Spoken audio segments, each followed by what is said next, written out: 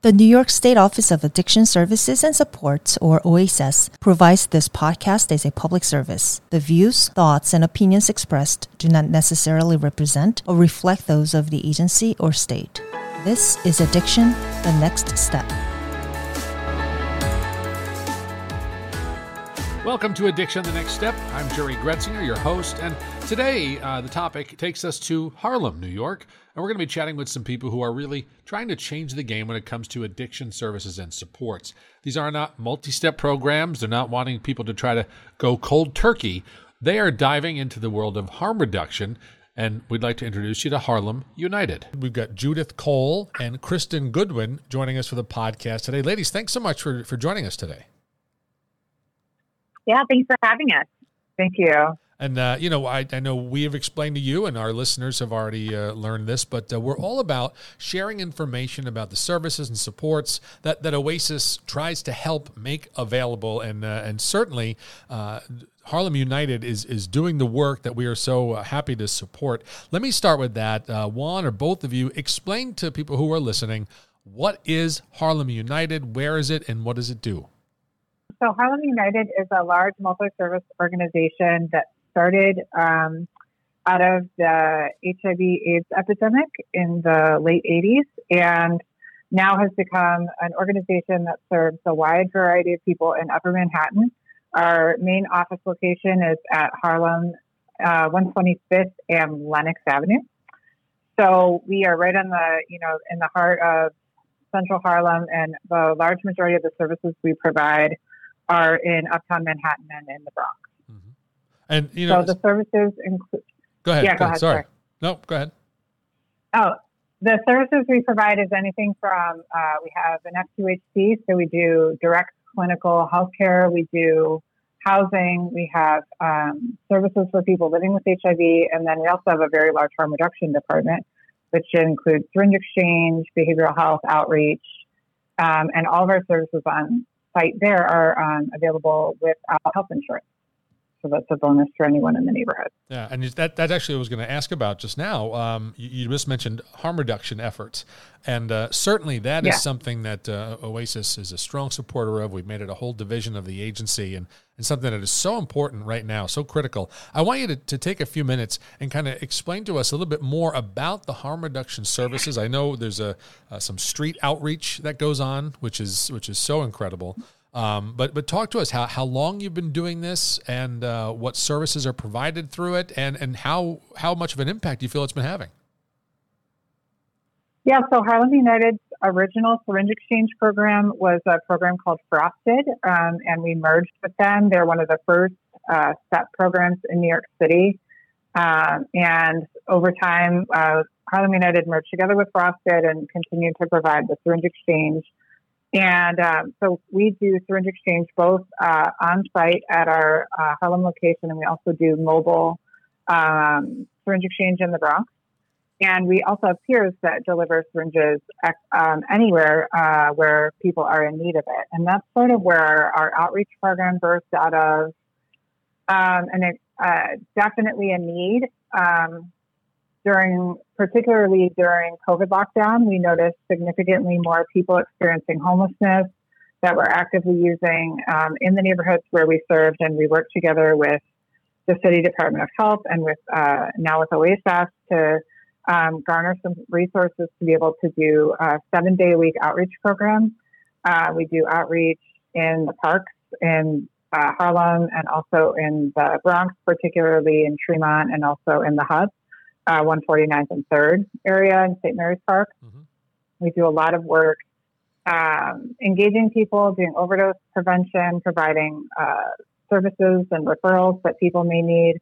And Judith has been doing wound care most recently for people that may not be seeking medical care elsewhere. And so that's sort of like the heart of our program now is being able to leave the building and go out into the community and serve people where they are.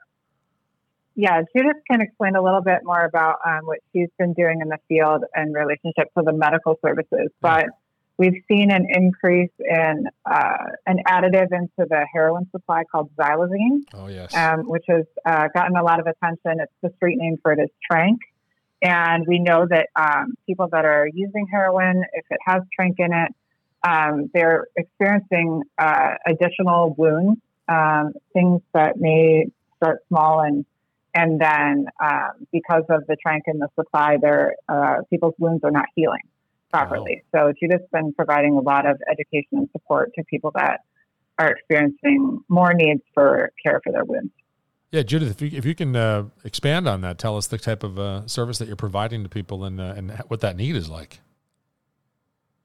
Yeah, definitely. So I'm somewhat new to Harlem United and get to really develop this program that Kristen had the foresight to see and want to bring here because, we serve clients here in 290 that access a step room, but also out in the community. And so being able to have a program that offers treatment for, whether it's starting Suboxone on the streets or providing wound care in the office when they drop off their needles or picking up new syringes and I meet, if we meet them on the streets and they have wound needs and maybe we never see them again, but are able to provide the wound care kits and resources. And so really it's all about that access point and whether, because this community, people who use drugs have so many barriers to accessing traditional healthcare models, it's really about meeting them where they're at and meeting their needs. At what point, they're willing to engage. So for some clients, I see them regularly out in the streets, in the Bronx, in Harlem, and do routine wound care. And for some, I see them provide them wound care, handouts, supplies for future dressing changes, obviously a lot of education on how to take care of their wounds. And I may not see them again, but it's really just being out in the community and a regular face on the streets of the same places we go every week. And word gets around. So we've been able to have, clients that refer their friends who have been really hesitant to maybe access health centers or hospitals to treat their wounds. So, xylazine wounds are presenting very differently than the traditional, cellulitis or abscess from injecting. So it's taking a little more robust wound care to treat these, and they definitely can get better, but they really need very regular, aggressive follow-up. Yeah. So it's been exciting to really be able to order the supplies that are needed to treat them and then give them to them. Oftentimes, they're given maybe a Band-Aid, and that really is just inadequate to address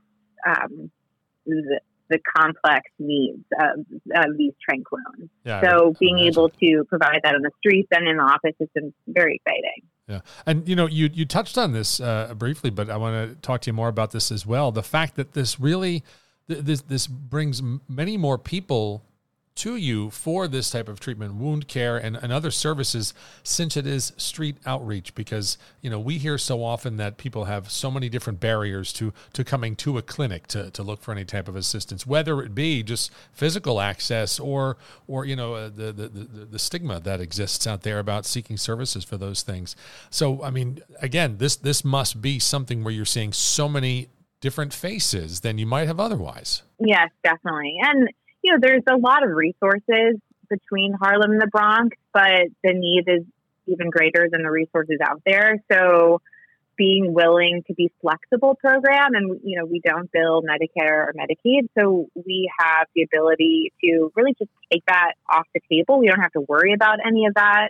It's really about what do you need and how can we help you? And then when are you interested in engaging with us? Is it, Tuesday at the corner of 149th and, 3rd Avenue? Is it St. Mary's Park? Is it in Harlem? Are you willing to come to the office and can we get you testing, hepatitis C testing, HIV testing? Can we connect you in with primary care services? Really all about how, what the client is interested in at the moment, and just always opening that conversation and bridging that for them. So, we're here when they're ready to engage in any way and at any point. And you say this, and it makes me think that, and maybe this is the case, that people may be thinking, oh, you know what, I'm not right next door to some place that you've given out some addresses, where you guys do the street outreach, but somebody may be thinking, well, I'm not there. Maybe I can call them and they'll help me find a way to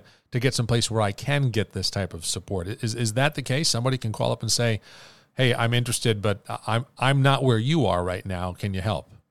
Right. Yeah, absolutely. And we're starting to build a program with our F2HC's mobile health unit as well. So maybe someone does need a little more robust medical care, more than some harm reduction services we provide, and being able to help them navigate that and say, Tuesdays are usually in this area. Is that somewhere you could meet us? Or what day would work better for you? And then kind of trying to plan that with the providers and the team that is out in the field and making that accessible for the client. So it's definitely something that's our goal, is really truly meeting them where they are and making that a reality between our harm reduction program and between the mobile health unit. Yeah. The other thing that we can do is we have a large network of providers. And if there's an area, like let's say in a borough where we don't serve as our agency, we can direct folks to other agencies that are providing some similar services and get them connected. So that's one of the other cool things about the outreach program, is that we've been able to work with other providers to cover areas that have significant needs. No, that's great. That's the whole network working together to help people. And like you said, meet them where they are. And that is so key these days. You talked about Suboxone, street level outreach with Suboxone. And I know you're also working with the low threshold BUPE grant as well, correct? Yeah, so we've started offering that along with our harm reduction program. So being able to really focus on building a low threshold, low barrier buprenorphine program is really exciting for us, and expand services, expand the time that we're able to really commit to it. Days of the week, being out in the field more days of the week, hiring another nurse practitioner to add more coverage for clients that are accessing our step room or testing in office and are interested, and being and the same, meeting people out on the streets where they're at and being able to do same day inductions.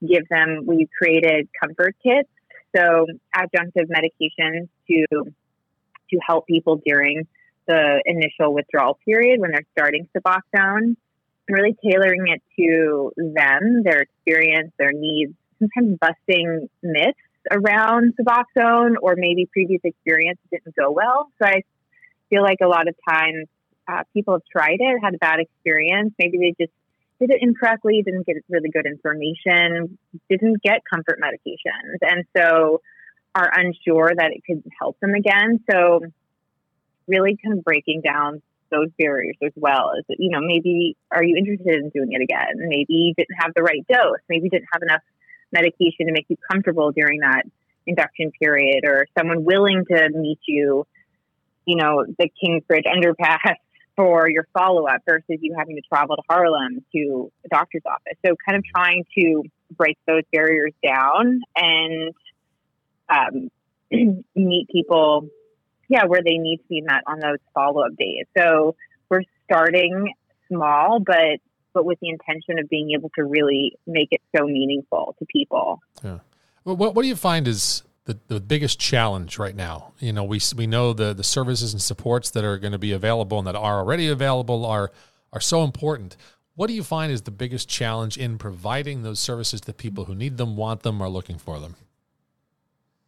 I think the barriers they're already facing in their life, maybe it's housing insecurity, food insecurity, all of the competing interests to their survival. So in a given week, all the different things that may happen make sometimes their treatment or their ability to follow up for medication and for further services just really too difficult. Maybe the child care, their work conflict. So I think those kind of social barriers that we all face when we try to kind of follow through with a simple doctor's appointment.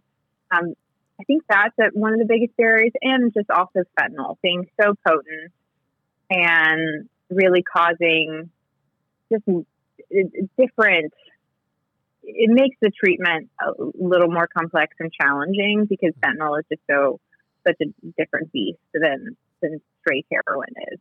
So sometimes it requires increased dose of Suboxone that maybe they weren't prescribed before, closer follow-up, and maybe some other comfort medications much longer. So I think just the care that they need is more, but they're still facing just as many barriers to getting to that care, even when we're willing to meet them the same time in a few days or the next week. That I think is still really challenging because, many people have housing insecurity and instability, and that is, I think, still, one of the biggest barriers for finding stability. Yeah. And I think, I look at some of the information about Harlem United and I see your principles about being client-centered, compassionate, comprehensive, justice-oriented. And I think the message there is that, you're an organization that's going to work with people however you can to meet them where they are, get them the services they need, and help them find a way, which is certainly something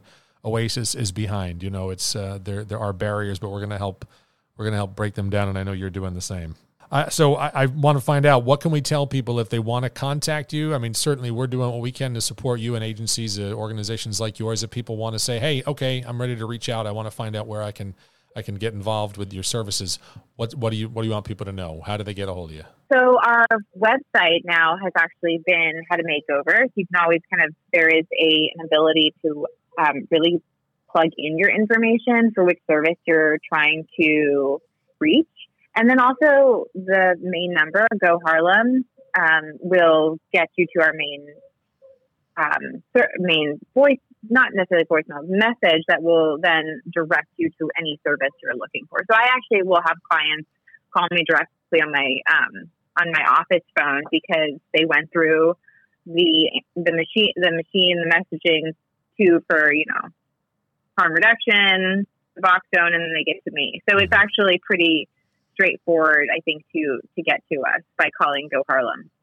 Yeah, I think the other thing is if people are out and they don't have a phone, or they're not don't have internet availability, they can always come and see us.